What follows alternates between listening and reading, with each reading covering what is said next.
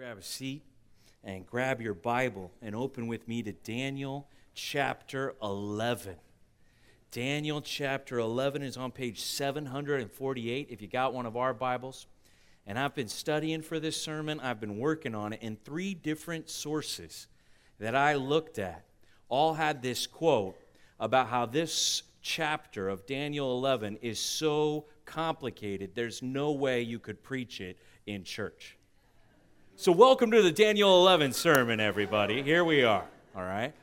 And I hope you've been enjoying our study of the book of Daniel. We started first week of the new year, 2019, and here we are all the way in April now at chapter 11. And one of the major themes of this book is the prophecy, the visions. It starts with some dreams, now with this series of visions that God has been giving to his servant Daniel, a man with an excellent spirit, a man able to interpret dreams. And God has really been revealing many different visions, but it's all telling one story of human history that God is revealing to Daniel before it happens. So even though there's different dreams and visions, they're really all building on each other to tell the same future events. And it started simple, and then it's been getting more complicated as it develops. For example, it started with prophecies or dreams in Daniel chapter 2 that King Nebuchadnezzar had, and then this vision that Daniel had, a dream that he had in chapter 7, about 4 different nations, 4 different kingdoms that would rule over planet Earth. And so if you've got your hand out there, we've got this chart to kind of review and catch up all the prophecy. What are some of the major things that we've seen prophesied that even now, from our perspective in 2019, we can study as history because they've taken place, even though from Daniel's perspective, when this was written, they were still yet to come. Okay, well, these 4 kingdoms in the first column there, all the way over to the left, the first kingdom that came into Jerusalem, led by King Nebuchadnezzar, they invaded, they took Daniel and his 3 friends back to their homeland. That nation is what? Babylon. Let's get that for the top left blank there, okay? And this Babylon was prophesied even before they ever showed up in Jerusalem and took Daniel and tried to brainwash him and tried to give him a new name and have him worship new gods. This was prophesied. And so they're the first of these nations. And then we saw even before Daniel 5 and 6, when the Medes and the Persians came in, Medo-Persia was prophesied to be the next big kingdom that would come after Babylon. So we've got Babylon, Medo-Persia, and that catches us up where Daniel is. But then next is going to be Greece. They're the next major nation that's going to come. And then the fourth of these kingdoms that have been prophesied is what we know as Rome. They are the fourth one there. So all of those are the nations that we've been talking about. And you might want to write down under or above that first column to the left. This we found out in chapter 2, different parts of the statue there. In chapter 7, different beasts they were represented by. We've seen these 4 nations. Then we came to Daniel 8, which is going to be the middle column. And Daniel 8 took it the next level, not to just tell us about the kingdoms, but specific kings. One king who's going to just swoop across the world and just conquer the whole thing very quickly, but then in the same quickness, his kingdom will come crashing to a sudden end. That's Alexander the Great. So he's our top blank now in the middle column here. Alexander the Great, he's going to lead this empire of Greece, but then suddenly he will come to an end at a young age, and his kingdom will be divided into 4 different kingdoms, and out of one of those kingdoms is going to come this guy who's going to rule over the people of Israel, because that's really what Daniel cares about. What's going to happen, God, to your people? He's praying about it. He's fasting about it. He's mourning about it. He wants to see the people of God restored in the city of God so that everyone will see the glory of God. That's what he's praying for. But this guy, Antiochus Epiphanes, he's our next blank. And Antiochus IV, referred to himself as Epiphanes, had it minted on coins that he is God. He just was oppressive over the Jews. In fact, if you really ever study Antiochus Epiphanes, he was trying to eliminate Jewish culture and religion. So they couldn't do their sacrifices. They couldn't worship God. He wanted to make them Greeks and not Jews. And he was violent towards them. He sold some of them into slavery. And so there was a revolt. Maybe you've heard of the Maccabean revolt. And Judas Maccabeus and his sons, they had this revolt, and they rose up and they overthrew Antiochus Epiphanes, and it's celebrated to this day among the Jewish people by a festival of this victory that they won over this oppressive ruler. It's celebrated as a festival of light. We might know it as Hanukkah they celebrate, okay? And so we look through in detail these world rulers that God's telling us about before they come on the scene. God's prophesying people we can study in history books. And then we saw that Antiochus Epiphanes, he was just a representative of this harsh, evil world ruler who everybody's going to be deceived by, and he's going to be against God's people, the Antichrist. That's our last blank there in the middle column. And that's where it really starts to get confusing for us. It's hard for us to figure out because now we're talking about something that's going to happen at the end of time. Something that's going to happen even in the future from our perspective. We're still living in the age here, in time. And there's this end of the age, this end of time that's coming. And we don't know how it's all going to work out. But we know there's going to be an Antichrist. We know it's going to be a terrible time of tribulation. It's going to be brutal for God's people there in Israel. That's kind of how Daniel chapter 8 ended, was with this figure of the Antichrist. So what Daniel 11 is doing is it's reviewing all that we've learned before, but now it's just adding even more detail to the prophecy. So Daniel 11 goes through these same nations, talks about some of these same kings, and ends with the same Antichrist. Look at verse 35. Daniel 11:35.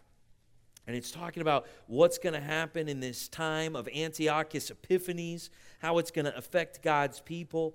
Verse 35, some of the wise shall stumble, so that they may be refined, purified, and made white until the time of the end. For it still awaits the appointed time. So it's like we jump from Antiochus Epiphanes now to the time of the end. And then it says this, verse 36, and the king shall do as he wills. He shall exalt himself and magnify himself above every god, and shall speak astonishing things against the God of gods. Okay? So this king at the end of time is going to have people worship him, and he's going to actually speak against the God of heaven, and he's going to declare war from where he's reigning here on earth against God in heaven. And we believe that's referring to the Antichrist and this abomination of desolation when he's going to stand in the temple and get people to worship him in the middle of the tribulation, and then it's going to be 3.5 years of brutality as God judges us here on planet Earth, and then there will be a war to end all wars at the end of time. Okay? So here it is, Daniel 11, recounting what to us now is ancient history, and then telling us how the world as we know it is going to end. Now, as we're getting into Daniel 11 and we're studying it, you might look at the heading there. If you've got the ESV translation that we're using, right above Daniel 11 there on page 748, it uses this heading, the kings of the south and the north. So there's a lot of detail now between Alexander the Great and Antiochus Epiphanes, when the kingdom of Alexander is into 4 different now kingdoms. There's a kingdom to the north, and there's a kingdom to the south. And it starts to go through the specific kings and what's going to happen to this king and that king, and how the north and the south will war against each other. So that's now our 3rd column. Let's talk about some of the detail given to us specifically in Daniel 11. Let's start with the north. The kings of the north, you might have heard of them as the Seleucids, okay? And some of them have the name Seleucus. Some of them have the name Antiochus. But these are the different kings of the north. And you might want to write in parentheses next to that, Syria, because Daniel, he cares about God's people in Israel. So it's to the north of Israel. We're talking about what's going on in the kingdom of Syria here. Now, the kings of the south, you might remember, that would be now Egypt below Israel, and they're the Ptolemies. And you might want to look at the screen for how to spell that one, because it starts with a P. Anybody remember that from history class, right? The Ptolemies. Now, we don't know this history as well. You tell me Alexander the Great, okay, I think most of us would know about him. You talk about Hanukkah and the Festival of Lights and the Maccabees and there being some kind of revolt, and that guy was Antiochus Epiphanes. Okay, I kind of know something about that. But some of these Seleucid kings, some of these Ptolemy kings, you and I, we might have to go learn the history to even find out that what God says here in Daniel 11, I mean, there are so many details here about these kings. And if you opened up Daniel 11 and you opened up a history of the Seleucids and the Ptolemies, you would think, and people try to say this, that Daniel must have been written after it happened, because there's no way anybody could prophesy it in such specific detail. Let me give you an example of how awesome this prophecy is here in Daniel 11. Look at verse 17 with me. Look at verse 17. This is just one example of the interaction between the Seleucids in the north and the Ptolemies in the south. And this king it's talking about from the north here is Seleucus III.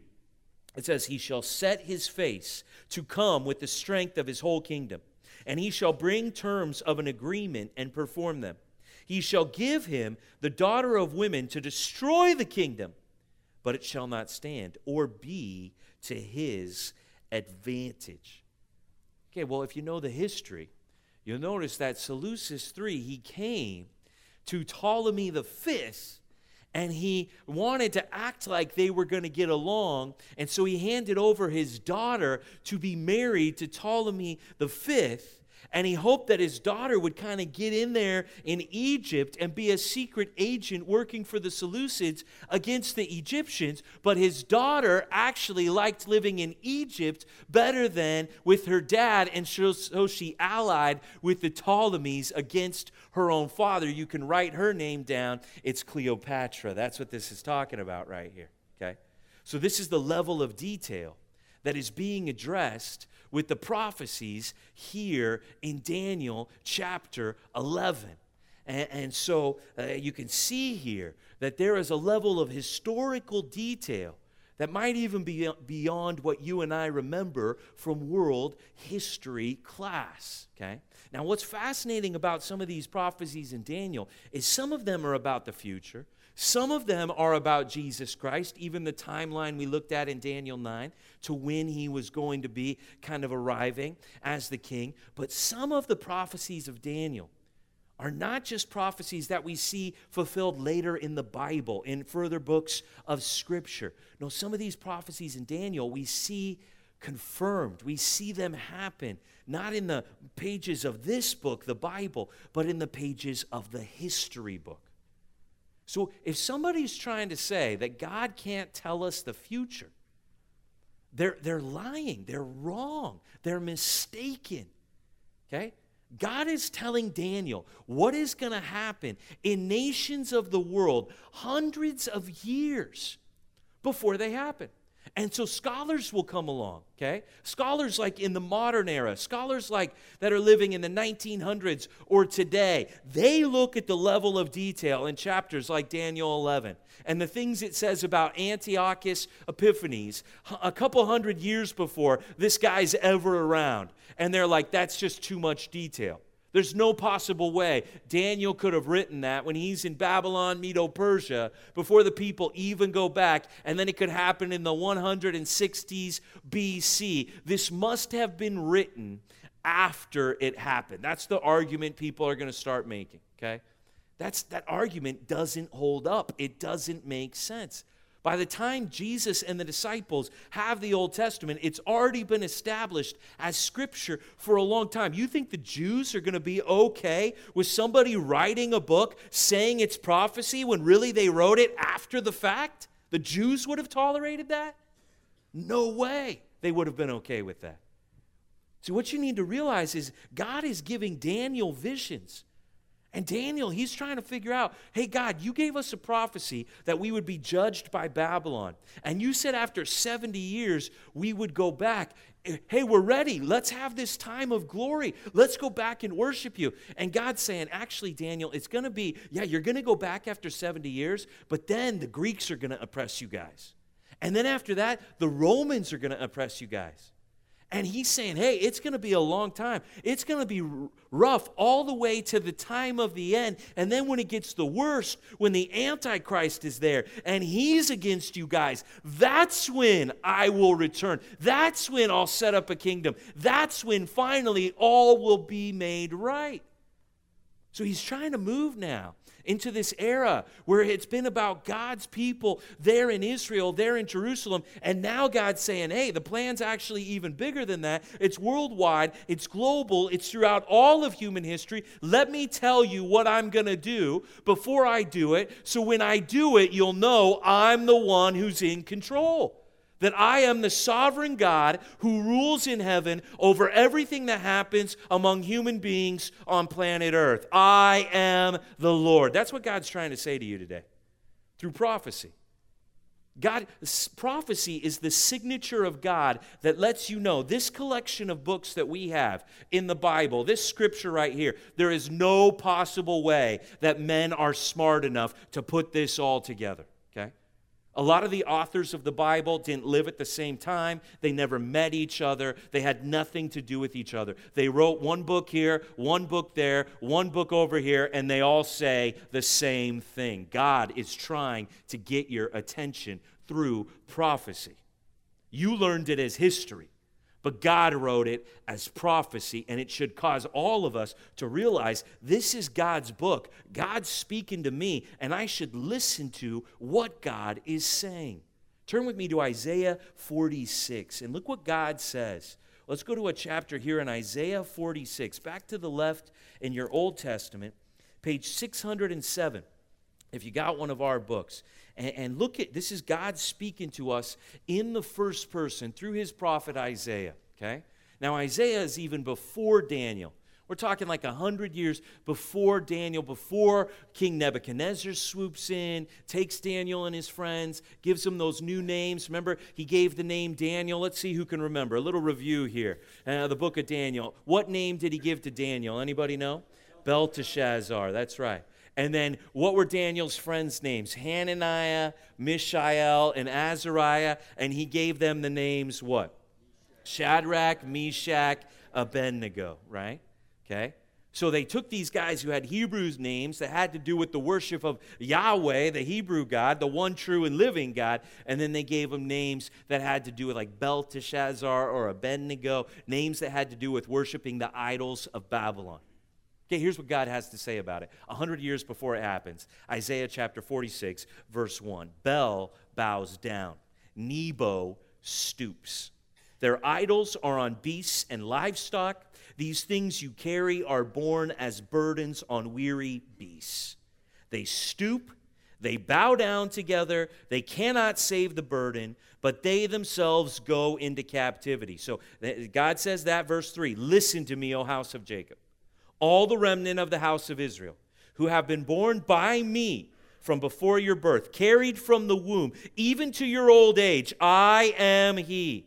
And to gray hairs, I will carry you. I have made, and I will bear, I will carry, and I will save. This is what you call idolatry trash talk right here, my friends. God is dissing the deities of Babylon. He's saying, let me tell you about Bel. That's one of the idols of Babylon. That's the guy that Daniel is going to get renamed after. Let me tell you about Nebo. That's where the name Abednego comes from. It's in the worship of Nebo. Can I tell you right now, this is before Babylon, at the height of its power under King Nebuchadnezzar, comes in and wipes out God's people, desecrates God's temple, takes Daniel and his three buddies back to Babylon, brainwashing academy. Before all of that, God says, let me tell you how this whole story is going to end. There's going to be some carts pulled by animals, and they're going to take Bel and Nebo out on carts, and animals are going to have to bear the weight of those statues. This is God saying, hey, let me tell you what real gods do. Real gods carry their people. They don't get carried by animals. This is God saying, hey, I'm the real God. Anybody who's believing in anybody besides me is wrong. That's what God's saying. I'm the one who's carried you. You want to know how you got out of the womb? You want to know how you're still alive today? I'm carrying you. That's what God's saying. Look what God says in verse 5. To whom will you liken me and make me equal and compare me that we may be alike? Those who lavish gold from the purse and weigh out silver in the scales, hire a goldsmith and he makes it into a god. Then they fall down and worship. Do you see how God's mocking idolatry? He's saying you get your gold and silver together, somebody makes it into an image, then you go and you put it where it's supposed to be, and then everybody bows down and worships it like it's God? They lift it to their shoulders, they carry it, they set it in its place, and it stands there. It cannot move from its place. If one cries to it, it does not answer or save him from his trouble. He's saying idolatry, futile. Why are you guys worshiping these other gods? Verse 8, remember this and stand firm. Recall it to mind, you transgressors, you sinners. Remember the former things of old. For I am God and there is no other. I am God and there is none like me, declaring the ends from the beginning and from ancient times, things not yet done, saying, my counsel shall stand, and I will accomplish all my purpose.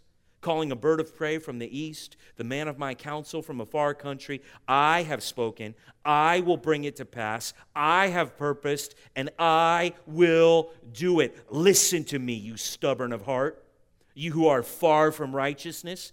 I bring near my righteousness.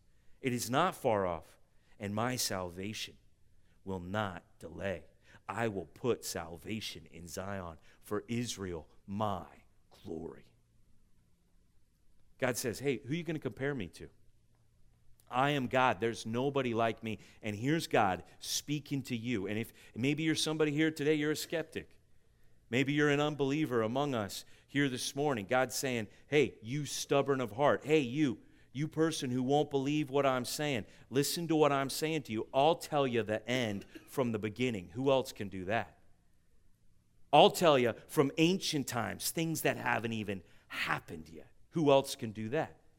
And what I say, I'll make sure it happens. I will accomplish all of my purpose. God's trying to get our attention.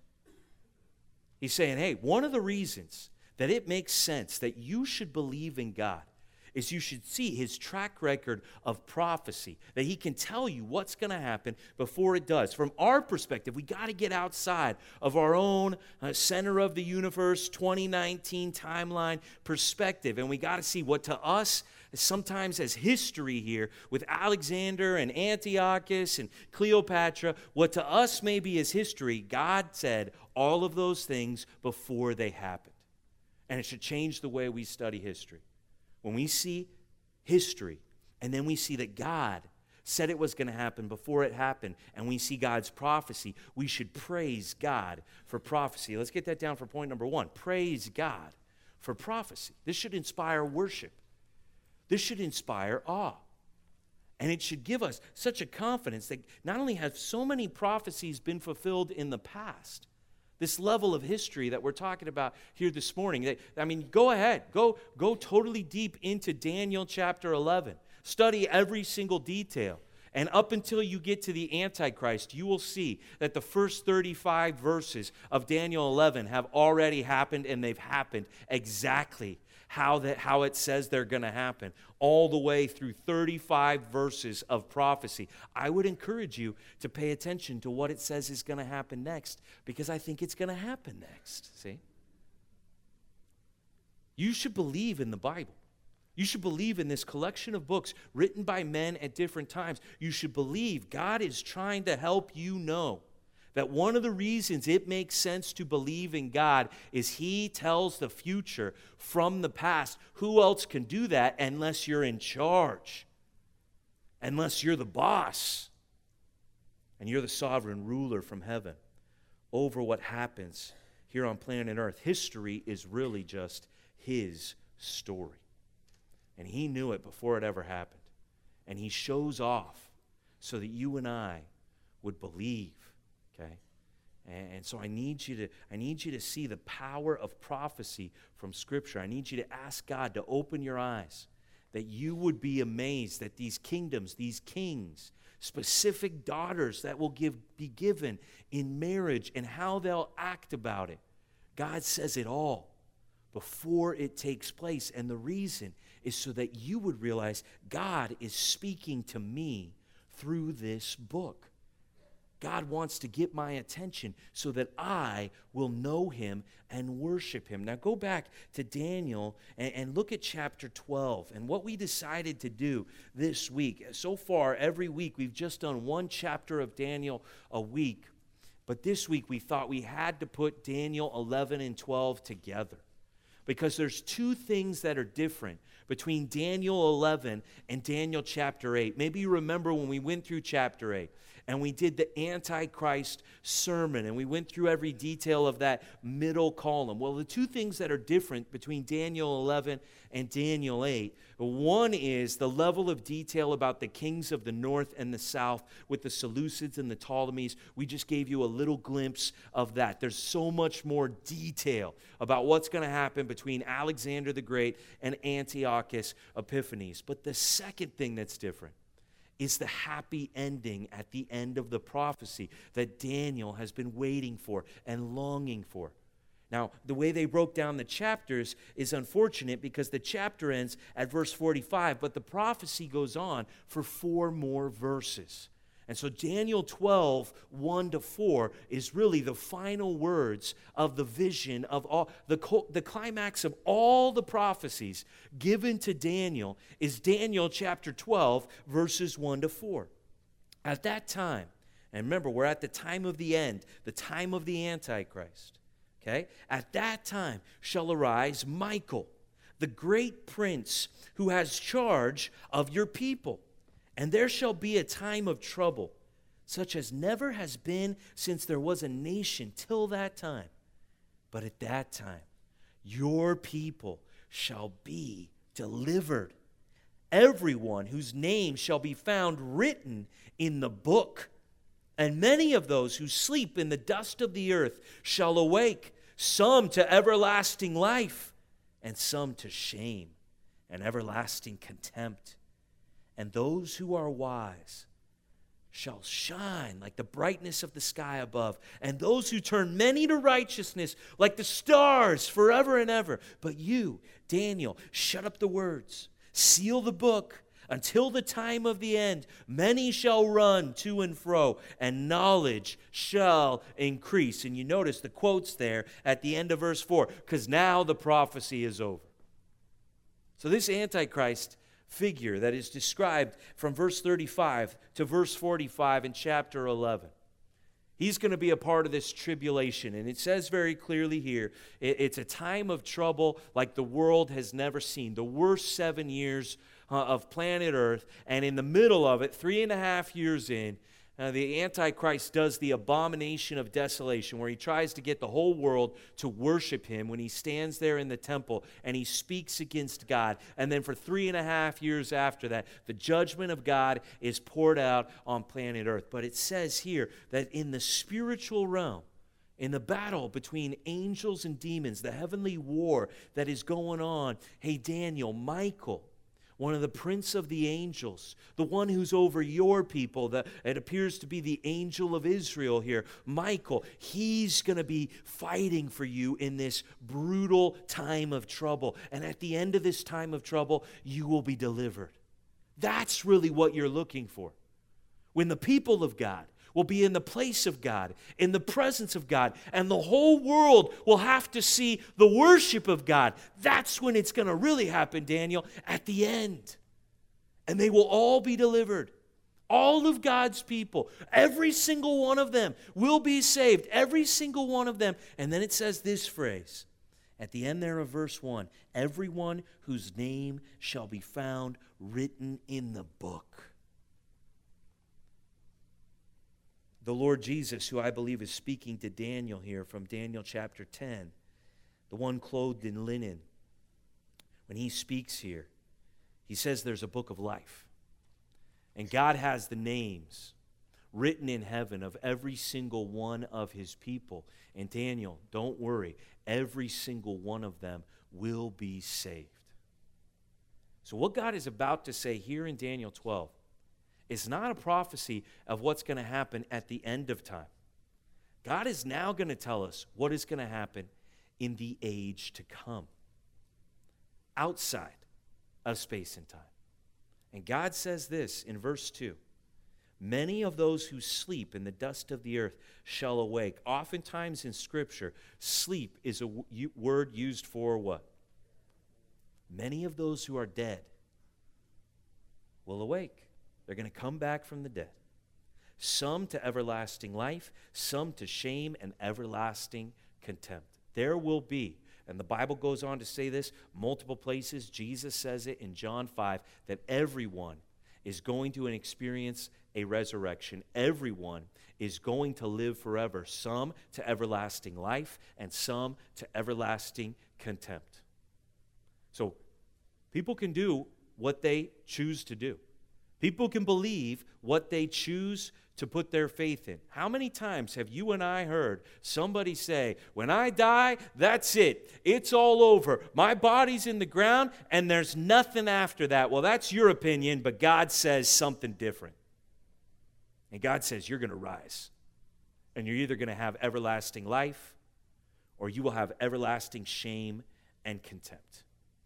And those who get this life, those whose names are written in this book, look what it says about them in verse 3. These people are going to glow with the very glory of God. Those who are wise, they're going to shine like the brightness of the sky above. And those who turn many to righteousness, they're going to shine like the stars forever and ever.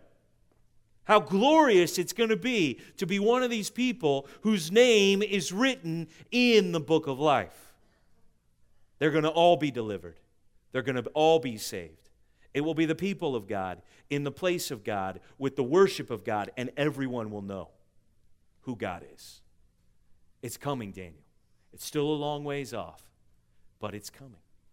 Now, this book of life that is revealed here in Daniel chapter 12 is actually a theme throughout Scripture, that God has a book and he's writing people's names. Go over to Malachi chapter 3. Malachi is the last book of the Old Testament, right before Matthew in our English translation here. Malachi 3:16 is where we want to pick it up. Page 802 if you got one of our books. And it talks, the heading here is a book of remembrance. So I want you to pay attention to what it says about this book that God is writing people's names in. And look how the names of the people in the book are described. Look how the people who are not in the book are described. Matthew 3:16. Then those who feared the Lord spoke with one another. Okay? And the Lord paid attention and heard them.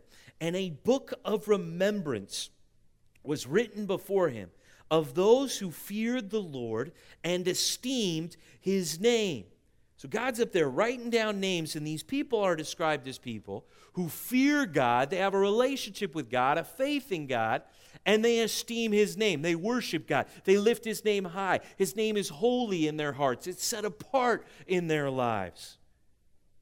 Verse 17, they shall be mine, says the Lord of hosts, in the day when I make up my treasured possession, in the day when I gather my people and my inheritance, I will spare them as a man spares his own son who serves him. We just saw two dads up here at this service. Dads, you could tell they love their kids.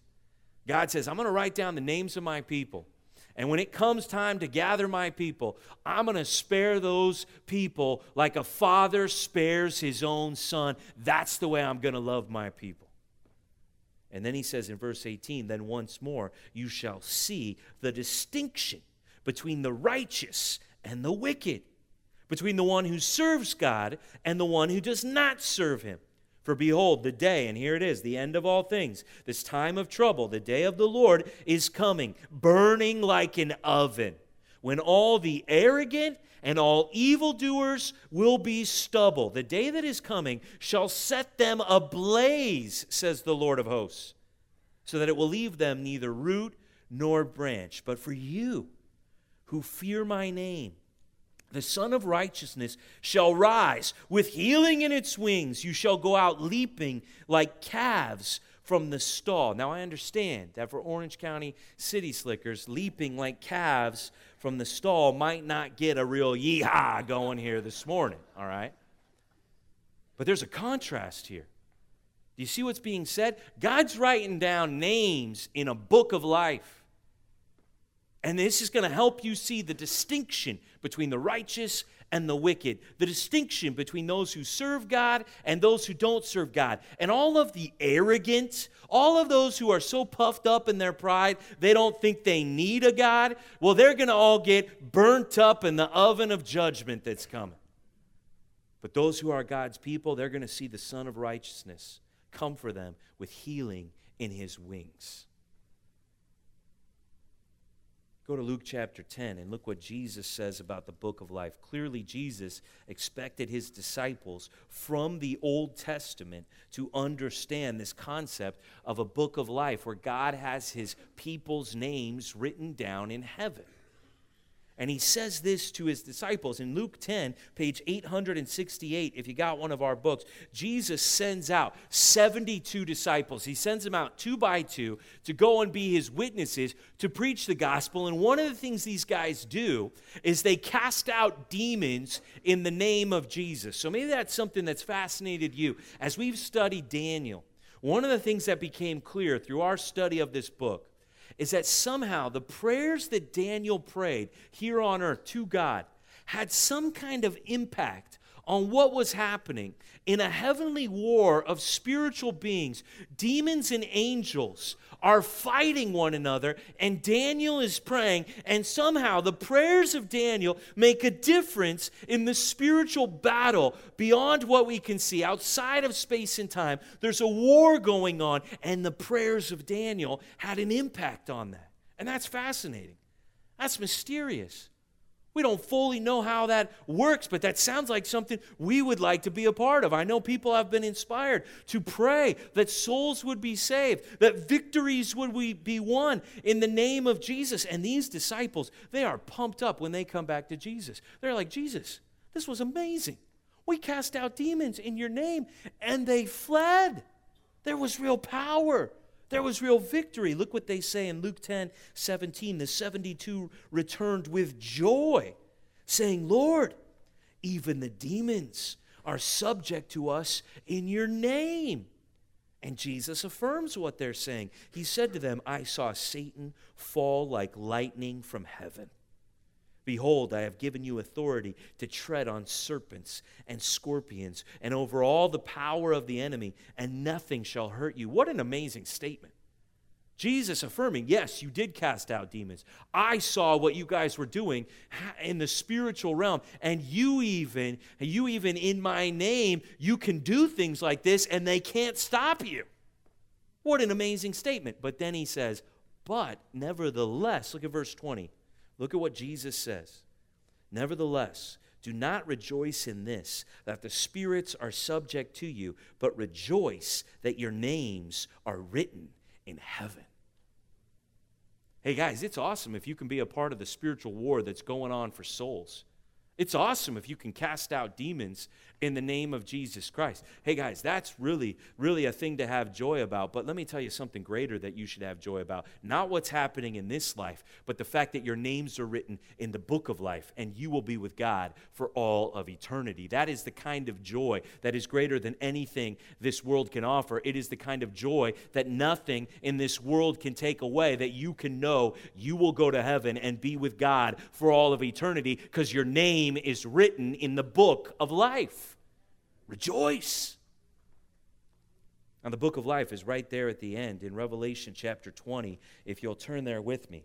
Daniel's visions keep giving us more and more detail, not just about things that are now history, but about the future, about the end, about the Antichrist, the tribulation. Well, Revelation comes, and it gives us even more detail than the book of Daniel. And the book of life actually gets opened in Revelation chapter 20, starting in verse 11. This is after Jesus returns. This is after the judgment. This is after the Antichrist and the abomination of desolation. This is even after Satan and all of the demons have been thrown into a lake of fire where they will be tormented forever and ever. After all of that, verse 11 of Revelation 20, page 1040, then I saw a great white throne, and him who was seated on it. From his presence, earth and sky fled away, and no place was found for them. And I saw the dead, great and small, standing before this great white throne, and books were opened. Then another book was opened, which is the book of life. And the dead were judged by what was written in the books, according to what they had done. And the sea gave up the dead who were in it. Death and Hades gave up the dead who were in them. And they were judged, each one of them, according to what they had done. Then death and Hades were thrown into the lake of fire. This is the second death, the lake of fire. And if anyone's name was not found written in the book of life, he was thrown into the lake of fire. Apparently, on the day of judgment, there's going to be a lot of books. And it seems here, from what we see in the context, that as these dead people come now and are brought before this throne, there is opened a book of what they did in their life. Can you imagine that? And in heaven right now, there is a library where everybody here, what you have done in this life is written down in a book in heaven. And if you were to stand there at this judgment, they would open a book and they would recount what you have done, the things that you have said, the things that you have thought, the actions that you have taken with yourself in this life, the things you did this week, the things you've done so far in 2019, and that's just the newest chapter. I don't know how many years your book goes back. But what you have done is written down, and you are judged, it says here, according to what you have done. Unless this other book gets opened, and your name is in the book of life, then you are not judged according to what you have done. So this begs the question of the morning, how do I know if my name is in that book of life? How do I get my name written in that book of life? Well, let's just take notice right here that as we're studying the book of life in Scripture, the passages are telling us this is so you can see the distinction. The people whose names are written in God's book in heaven, how does it describe the way those people live here on earth? Versus how the people whose names are not written in the book of life, how do they live here on earth? There is a direct connection between somebody's name being written in the book of life and the way they will conduct themselves in this life here on earth. Now, when this was introduced in Daniel 12, it said that two ways that it described the people whose name were written in the book. It refers to them as the wise, people who believe what God says and apply it to their lives, and as people who turn many to, anybody remember what it says? Many to what? Righteousness. In Malachi 3, it said, this is so you could see the distinction between the righteous and the wicked, between people who serve, they live their life for God, and people who don't serve, they live their lives for themselves. It's saying something fascinating. You want to know whose name is written in the book of life in heaven? Look at how they live their life here on earth. Because the people whose name is written in that book, they live a certain way that can be described as a lifestyle of righteousness, a lifestyle of wisdom, people who fear God. But the other people, they're referred to as arrogant. They don't need God. Evildoers, breaking God's commands, doing what they want. Those are the people whose names are not written in the book of life. So let's make this very clear here right now. There is nothing that you could ever possibly do to get your name written in the book of life. There's only one who writes names in the book, and that's God. Can I get an amen from anybody on that? There's only one who can save your soul from the lake of fire, from being judged for everything that you have done. God is the one who does the work of salvation. If you think that there is something you can do to get to heaven, if you think that there is something you could do to get your name written down, that's not true. Though there's only one way by which God saves people, by which God writes down people's names, and it's the gospel that we saw on that video. It's the good news of Jesus Christ. See, here's what I get really concerned about. As the guy preaching the sermons, as the pastor here at this church, what I get concerned about is people are going to study the book of life with us today. And they're going to think, wow, some people, there's going to be two different responses. You're going to see it to this sermon. Some people are going to walk out of here like, wow, that was awesome. I'm so fired up to go to heaven. I'm so rejoicing because my name is written. When the roll is called up yonder, I'll be there. That's how some people are going to go out of here today. They're going to be like, I can't wait till God calls my name. I wonder if it's in alphabetical order. I wonder if it's in chronological order. I can't wait to see when my name is in the book of life, right? And then other people are going to go home with this burden, right? Just like, well, how do I know if my name's written in the book? Like, what do I do? I don't get it. Why didn't they tell me more, right? They're going to go away with this burden. And here's what people do. They get this burden. It's this sense of conviction. See, they don't have the assurance of the Holy Spirit. They don't have the confidence that they know they're going to heaven, and so they feel bad about it. They have this feeling of guilt or shame. And so here's what people do. Almost pretty every Sunday that we gather together, people go home and they think, well, I'll just try harder to do the right thing this week. You know what I'll do is I'll just read my Bible more. I'll just pray more. I'll come to church more. Maybe I'll serve at that bunny run. I'll just try to start doing...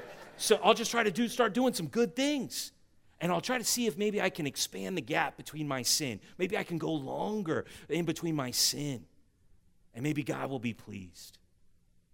Look, you just got to get past that. There's nothing that you could possibly walk out of these doors and do to get your name written in the book of life. It has all already been done for you. It is offered to you as a free gift. His name is Jesus, and he fulfilled all of the righteousness that the way that you were supposed to live. Jesus nailed it 100%. I mean, when he got baptized, he said, I'm doing this to fulfill all righteousness. He intentionally resisted every temptation known to man, and he obeyed every commandment sent from heaven. And he established a perfect track record of righteousness. And then when they nailed him to that cross with his arms and with his feet nailed up to that tree, and he's bleeding out for all the world to see, he is sacrificing his body and he is paying the penalty for your sin. He is ready to be judged for everything that you have done. And he offers himself. He lays down his life to save your soul. And what he wants to give you is this perfect righteousness, so that you would be declared righteous in heaven, so that your name would be in this book of life. There's nothing that you can do. Jesus, it's about what he has already done. And you just transfer your trust to Jesus. That's what we need people to do in this room right now. Your soul is on the line as you hear my voice today. And if you don't listen and you don't respond to what God is saying to you through this scripture, you may be in a lake of fire for all of eternity. And Jesus, he already bore all of that burden. He already paid all of that punishment. God judged his own son, Jesus, for all of your sin.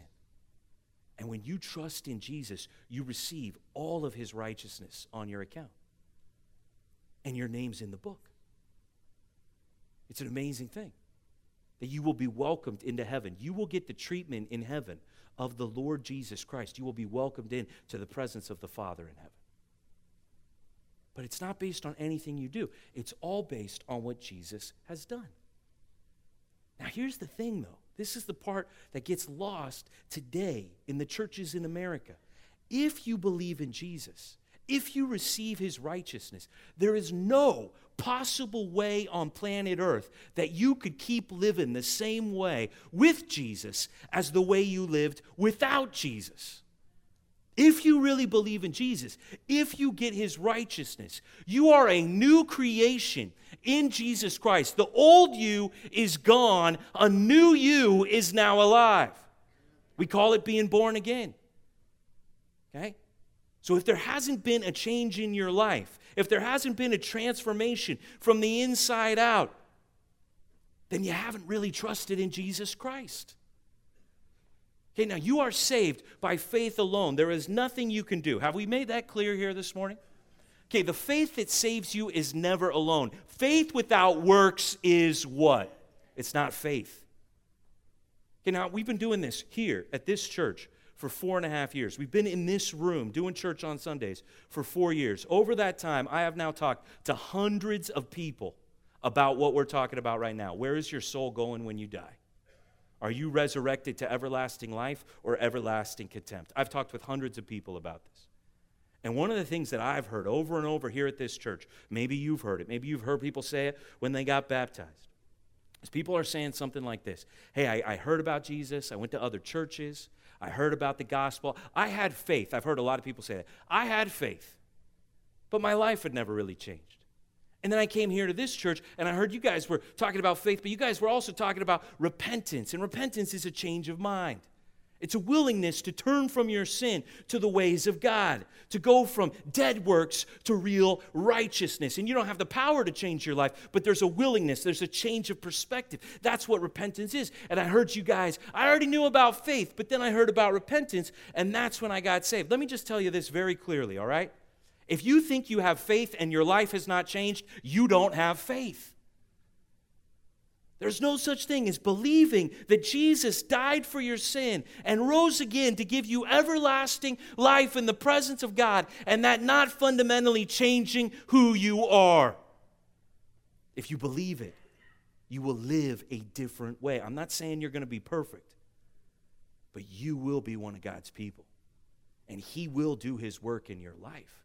I guarantee it. You will have a new heart, and His Spirit will cause you to walk in God's ways. And over time, your life will be defined by wisdom, by righteousness, and by fearing God, because that's the characteristic of everybody whose name is written in the book of life.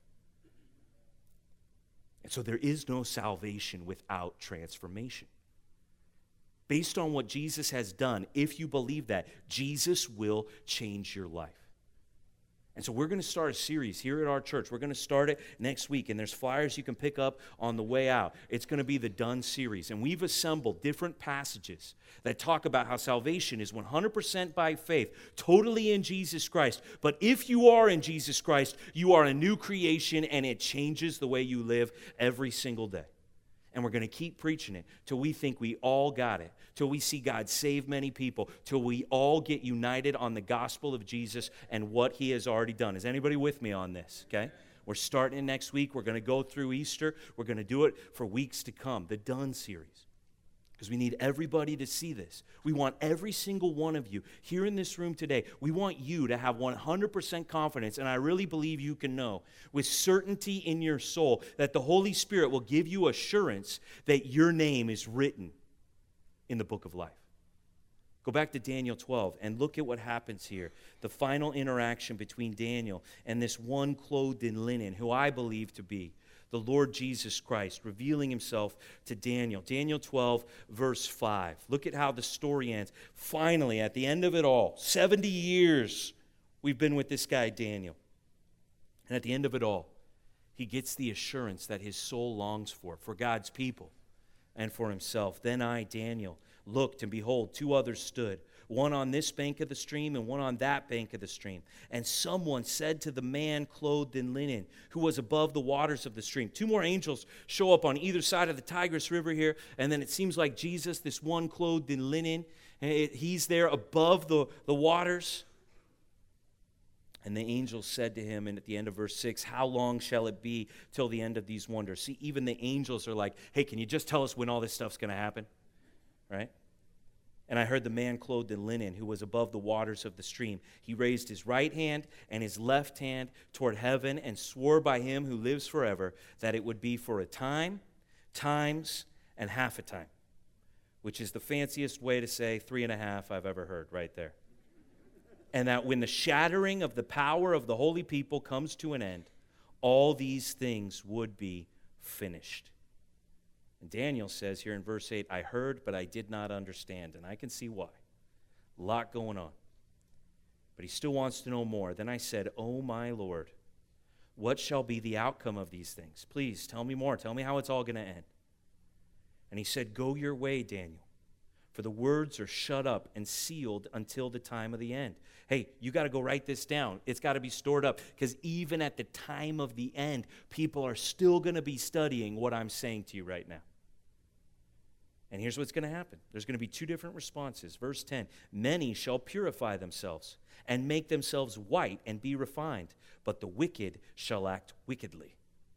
And none of the wicked shall understand, but those who are wise shall understand. Two possible responses to what we're saying about the book of life. Wisdom, where you get what God's saying, you apply it to your life, God changes you, you live righteous. Or wickedness, you keep living in your sin, you don't understand what God's saying, it doesn't change your life. Two possible ways. Verse 11, and from the time that the regular burnt offering is taken away and the abomination that makes desolate is set up, there shall be 1,290 days. Blessed is he who waits and arrives at the 1,335 days. But go your way to the end, and you, now here's Jesus to Daniel, you shall rest and shall stand in your allotted place at the end of the days. Here's Jesus saying to Daniel, a man greatly loved, hey, you're going to rest for a while, Daniel. And you're going to be there at the end. You're going to see all these prophecies fulfilled at the end of time as we begin to move into the age to come, into eternity. And don't worry, Daniel, you're going to stand in your place. I got a place for you. And what he's saying here to us through Daniel chapter 12 is that he's got our names written down in a book of remembrance, a book where our Father in heaven writes down the names of all of his children that he's going to spare like a man spares his own son. Point number 2, rejoice, your name is written in heaven. There's a joy that nothing in this world can take away and is greater than anything this world can give to you. It's the joy of knowing that your name is in the book of life, that you know Jesus Christ, that you have trusted in what he's done, and that he has transformed your life and given you a new life. And if you have that joy, I hope that today you will rejoice. The end of the story, you will be risen to everlasting life. And I want everybody here to be able to say, as we walk out these doors today, it is well with my soul. Can I get an amen from anybody on that? And if you can't say that, man, don't walk out the doors and just go keep living. Talk to somebody. I'll be here up front. Pastor Bill and Pastor Daniel are in the back. If you don't know, as we sit here today, that your name is in the book of life because you've been made righteous in Jesus Christ, don't keep your soul on the line like that. Please, I'm begging you, talk to somebody. Let's pray. Father in heaven, God, we must admit that these words are hard for us to understand. God, that we are those stubborn of heart. We are those who come from a nature of sin.